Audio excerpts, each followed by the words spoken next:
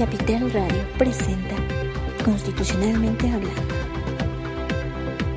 ¿Qué tal, amigos? Bienvenidos a Constitucionalmente Hablando. Ya es viernes 27 de enero. Les saluda Luis Velázquez y como siempre me acompaña mi compañero y amigo Alberto Cuenca, quien tiene los detalles de esta Asamblea Constituyente que hoy pues no pudo quedarse fuera o de lado de lo que ha sucedido a nivel internacional, nacional.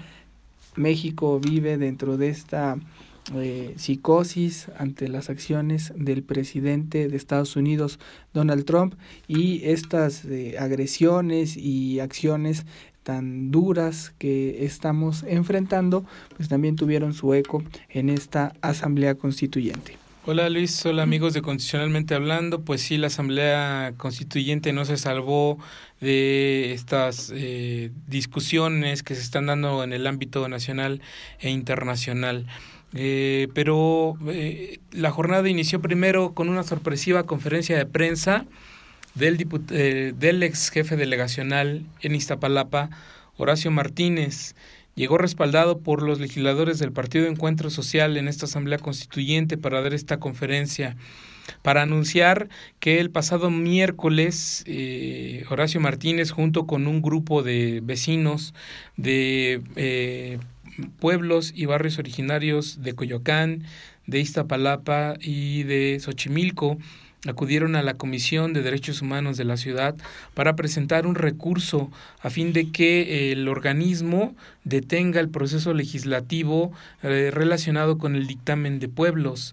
Ellos lo que argumentan es que no se respetaron todos los pasos de la convocatoria lanzada por la Asamblea Constituyente para consultar a los pueblos y barrios originarios respecto al dictamen de los artículos 63, 64 y 65, que tienen que ver con los derechos plasmados ahí hacia los pueblos y barrios originarios y comunidades indígenas residentes.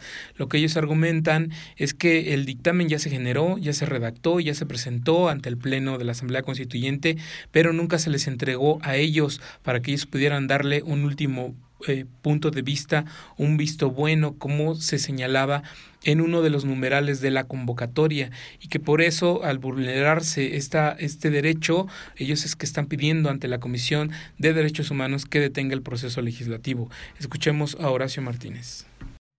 Que nosotros interpusimos una queja ante la Comisión de Derechos Humanos el día del miércoles, aquí la traemos, y estamos nosotros solicitando que la Comisión de Derechos Humanos emita medidas precautorias para que se suspenda el proceso legislativo, no se suba el dictamen al Pleno y se someta a consulta conforme lo establece los tratados internacionales que el Estado mexicano ha firmado.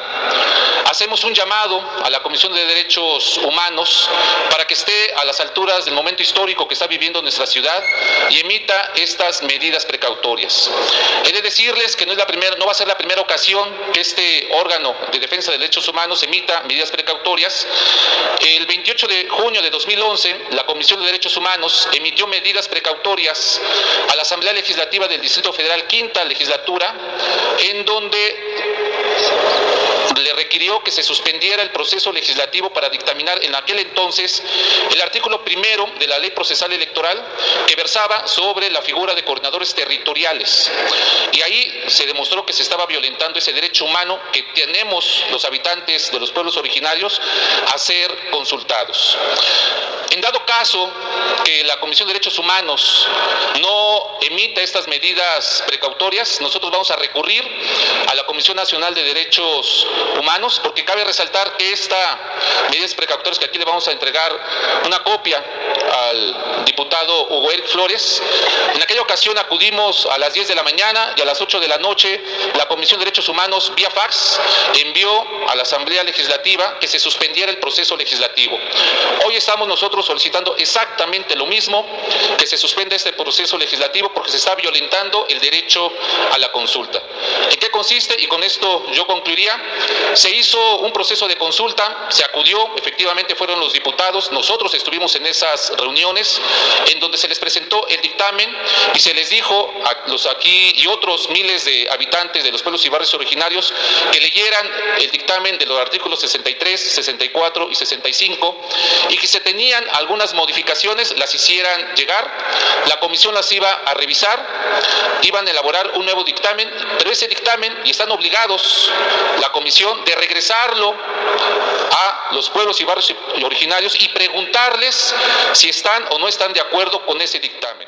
Pues acabamos de escuchar a Horacio Martínez con esta novedad de que se impugna el proceso de la consulta indígena, un obstáculo más a uno de los dictámenes que ha sido más delicado construir en esta Asamblea Constituyente. En esta Asamblea Constituyente que el día de hoy hubo de todo porque también acudió al recinto, a la antigua sede del Senado, acudieron integrantes del Frente Nacional por la Familia para cabildear con los legisladores afines a su ideología, a fin de que en la discusión que se prevé cercana entre hoy y mañana se pueda incorporar el derecho a la vida, un derecho a la vida que de alguna manera podría obstaculizar garantías ya consagradas en la Ciudad de México como la interrupción legal del embarazo. Este Frente por la Familia se ha manifestado en varios días afuera del recinto, afuera de la Asamblea Constituyente, para exigir a los diputados que a nivel de Constitución quede consagrado este derecho. Rogelio Núñez, integrante de este frente, nos platica los cabildeos que han dado con los distintos grupos parlamentarios e incluso con el presidente de la mesa directiva de la Asamblea Constituyente, Alejandro Encinas. Con Santiago Krill, con Enrique Burgos, con Lisbeth Hernández y sobre todo la principal que tuvimos fue con el presidente de la Constituyente, el senador Alejandro Encinas. ¿Qué cosa? Los temas que trajimos es, número uno, y el principal, la cuestión de vida. Nos parece que hay una ventana de oportunidad para que se pueda rectificar lo que ha venido siendo una carencia en este proceso constituyente. Se están dando contradicciones graves, se están multiplicando los derechos, hasta nuevos derechos como a la muerte, como al ocio, sin considerar que no se puede ejercer ninguno de ellos si no se tiene el derecho a la vida. Y en derecho comparado, nacional e internacional, pues es el sine qua non, sin el cual no se pueden dar los demás.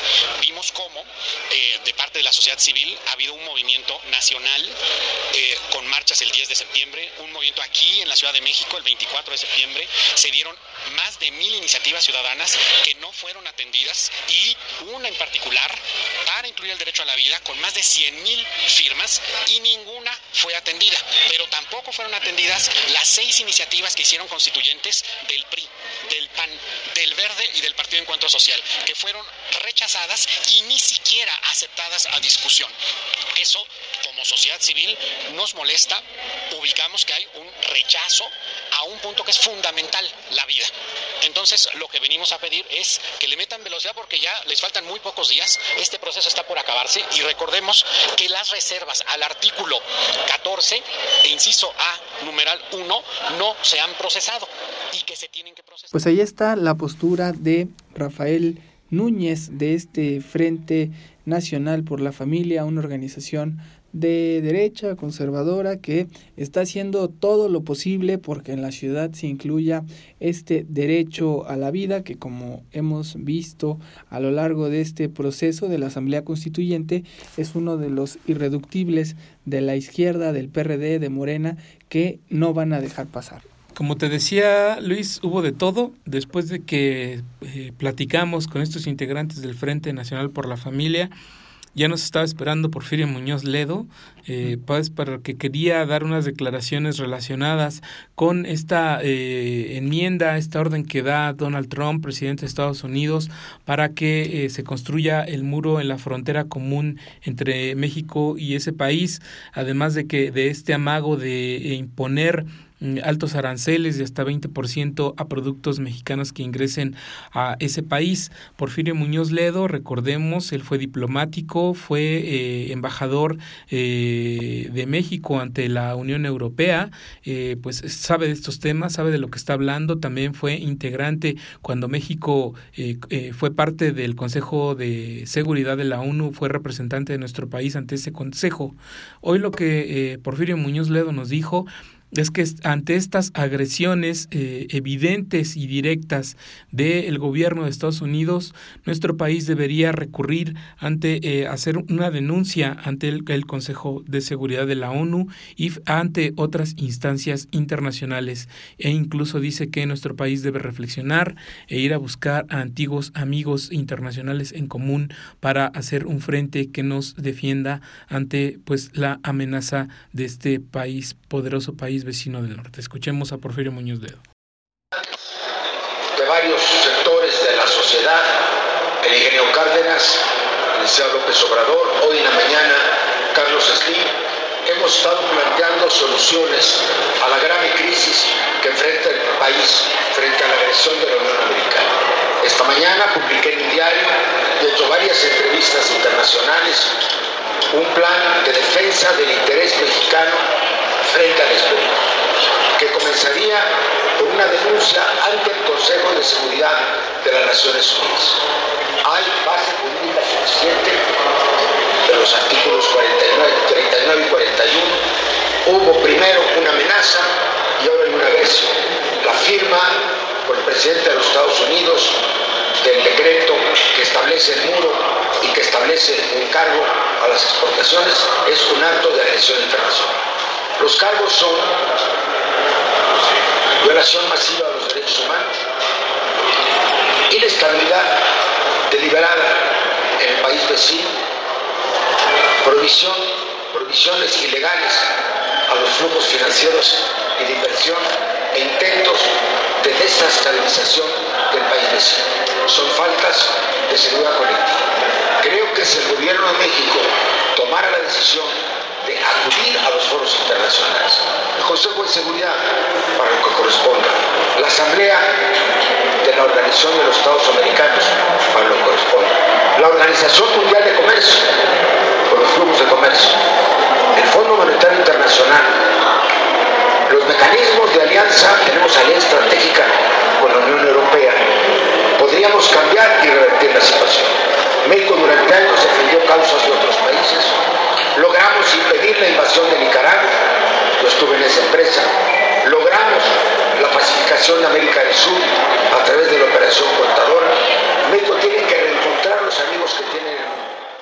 Escuchamos a Porfirio Muñoz Ledo, una de las voces que se suman a todo este descontento y que vienen a exigirle al gobierno de Enrique Peña Nieto que tenga firmeza para no ser víctima de todas estas acciones que está realizando el presidente de Estados Unidos, Donald Trump.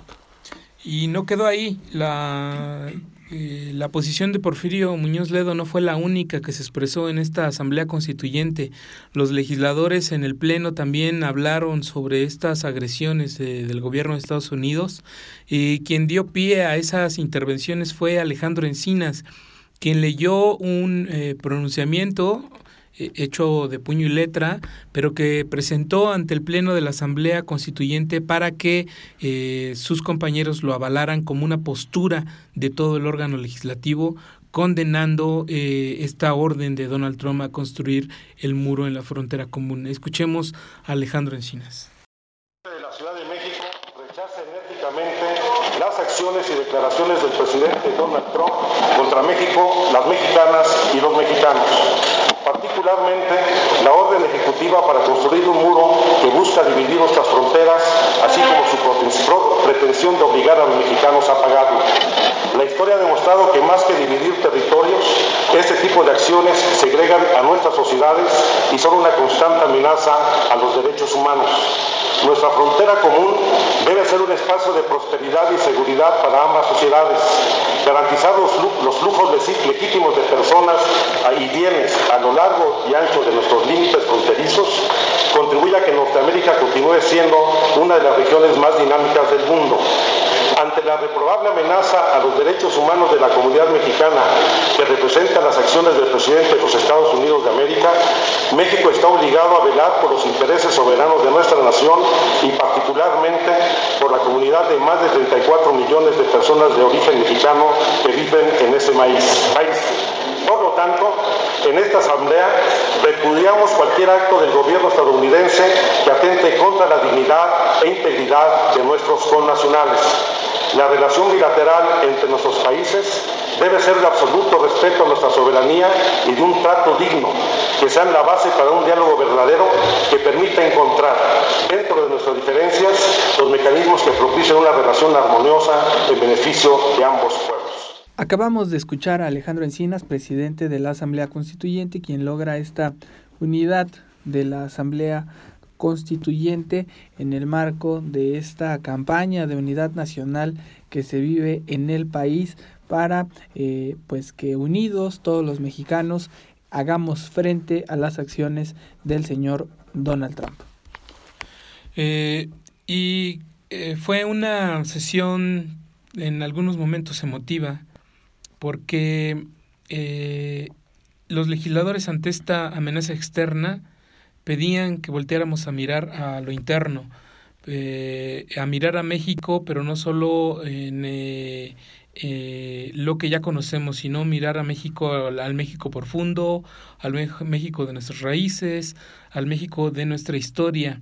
Y en ese sentido, Jesús Ramírez Cuevas, al presentar el dictamen de la Comisión de Pueblos para someterlo a la discusión del Pleno, inicia su debate con esa reflexión. Ante la amenaza externa debemos voltear hacia adentro, hacia nuestros pueblos indígenas. Escuchemos esta presentación del dictamen que hace Jesús Ramírez Cuevas, presidente de la Comisión de Pueblos y a su vez legislador de Morena. Me gustaría hacer un pequeño comentario. Aquí se ha dicho que hemos mirado mucho para el norte y hemos olvidado a nuestro pueblo y a nuestros pueblos indígenas. Por eso considero que estos tres artículos que tengo el honor de presentar, el artículo 63, 64 y 65 de esta Constitución de la Ciudad de México, representan un hito histórico, porque reconocen por primera vez los derechos de los pueblos originarios y los barrios originarios y la comunidad indígena residente de nuestra ciudad. Venir a presentar este dictamen, que además fue aprobado por unanimidad de todas las fuerzas políticas representadas en la comisión, es un verdadero honor. Vengo ante ustedes con el debido respeto a presentar en mi calidad de presidente de la Comisión de Pueblos y Barrios Originarios y Comunidades Indígenas Residentes de esta Asamblea Constituyente el presente dictamen, que derivó de un ejercicio complejo, democrático, fructífero, pero también titánico. Un ejercicio sin precedentes de democracia, en el que intervinieron los mismos pueblos a través de una consulta. Es la primera vez en el mundo que una parte de una constitución que se está redactando es consultada con la población de manera directa. Esto va a marcar un referente para el país y para el mundo. También quiero decirles que esta consulta que se hizo, amplia, incluyente, que abarcó los 147 pueblos originarios, los 97 barrios originarios y las 64 comunidades indígenas residentes, más otros que están en proceso de reconocimiento y que participaron y se integraron en este proceso de consulta.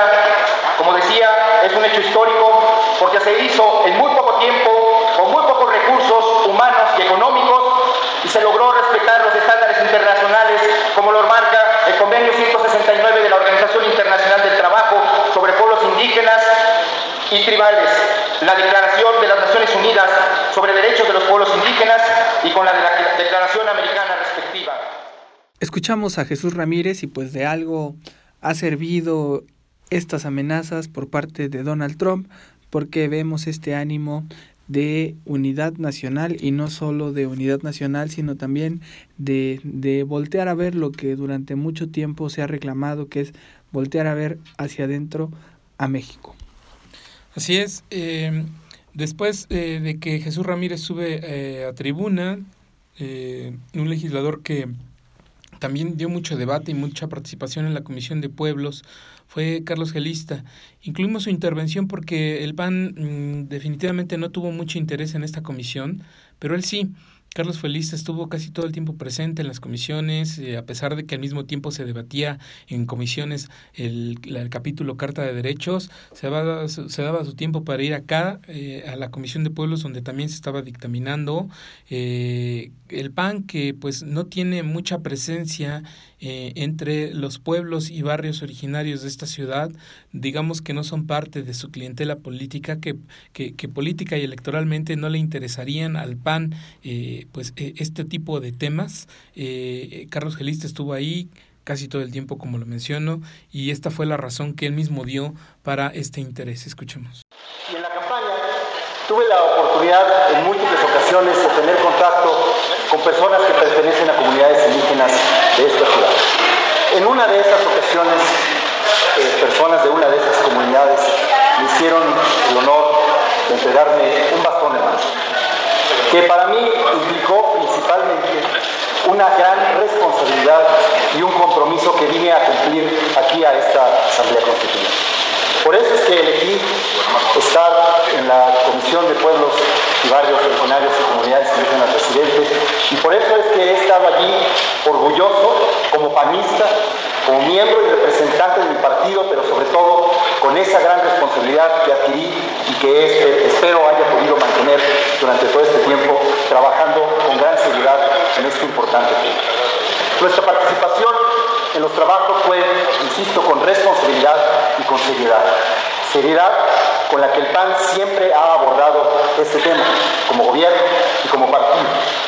Tenemos que reconocer la importancia y la relevancia de los derechos que hoy vamos a consignar en esta Constitución, de las personas sujetos de esos derechos y de la situación, diputadas y diputados, que obliga que hoy tengamos que hacerles justicia al aprobar estos artículos de la Constitución. Porque esto no es invención de nadie, como tampoco debe ser agenda exclusiva de nadie. No es una invención porque es una realidad que está allá afuera, con necesidades y una problemática que tenemos que atender. Sé y sabemos muchos que hay quienes no los ven, quienes piensan que es una equivocación. Por esa misma razón, considero muchísimo más importante y trascendente su visibilización en esta Constitución, su inclusión, el reconocimiento de sus derechos. Esa fue la intervención de Carlos Gelista, que como bien dices, Alberto, el PAN no tenía tanto interés en meterse a discutir los temas de los pueblos y barrios. Recordarle al auditorio que el PAN es un partido pues que nace de una élite, se ha considerado siempre un partido elitista y que por supuesto no tiene como dentro de sus puntos de interés en el electorado a los pueblos y barrios de esta Ciudad de México. Alguien que sí es parte de los pueblos, que vino aquí como parte de una cuota joven, pero también de pueblos y barrios originarios, que viene de Xochimilco, que viene representando a esa voz de las comunidades originarias de la ciudad, es Nelly Juárez, legisladora del PRD, secretaria de la Comisión de Pueblos, quien también hizo esta reflexión muy parecida a la de Jesús Ramírez, quien dice: se habla de Trump, se habla de muros, pero pues entonces es momento de voltear a ver hacia nuestros orígenes que por cierto dijo allá por 1994 en el levantamiento zapatista, el EZLN hablaba pues del peligro que en su momento significaba la negociación del Tratado de Libre Comercio que en ese momento estaba México firmando e ingresando junto con Canadá y Estados Unidos. Escuchemos a Nelly Juárez hacer esta reflexión. Hoy que hablamos de Trump, hoy que hablamos del Telecán, de las afectaciones que habrá a la economía, y retomando las palabras de mi coordinadora, de quien siempre tuve su voto de confianza para sacar esos trabajos, a la que le agradezco.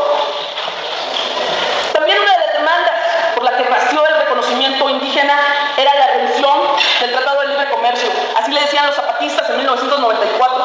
En el año que entró en vigor ese tratado, también los pueblos de México se levantaban para estar presentes en la vida nacional. Ya no más maquinación, hay que estar en el centro del debate. Hoy, que es un día simbólico en que los mexicanos alzamos la voz por la dignidad nacional,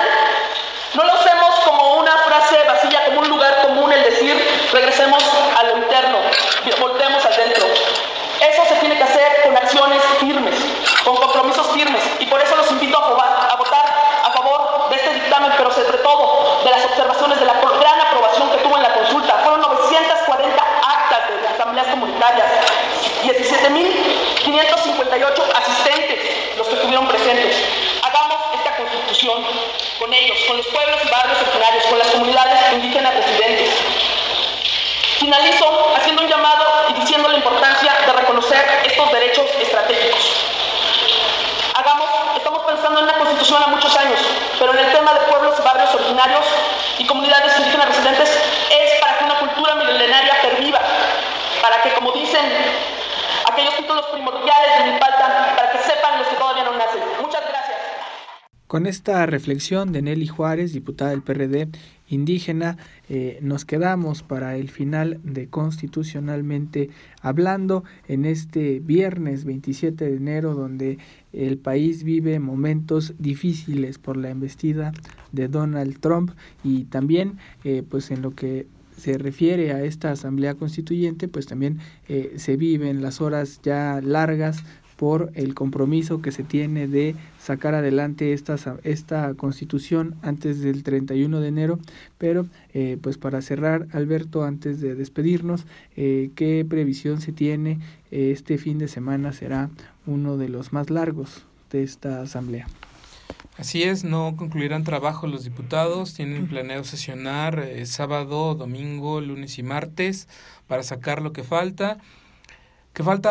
Los artículos transitorios, se prevé que sean alrededor de 39-40, todo el régimen transitorio, que saquen todo aquello que está en lo llamado itacate legislativo, que es todos los asuntos pendientes de sesiones anteriores, y que además son los temas más escabrosos, en los que no ha habido consenso.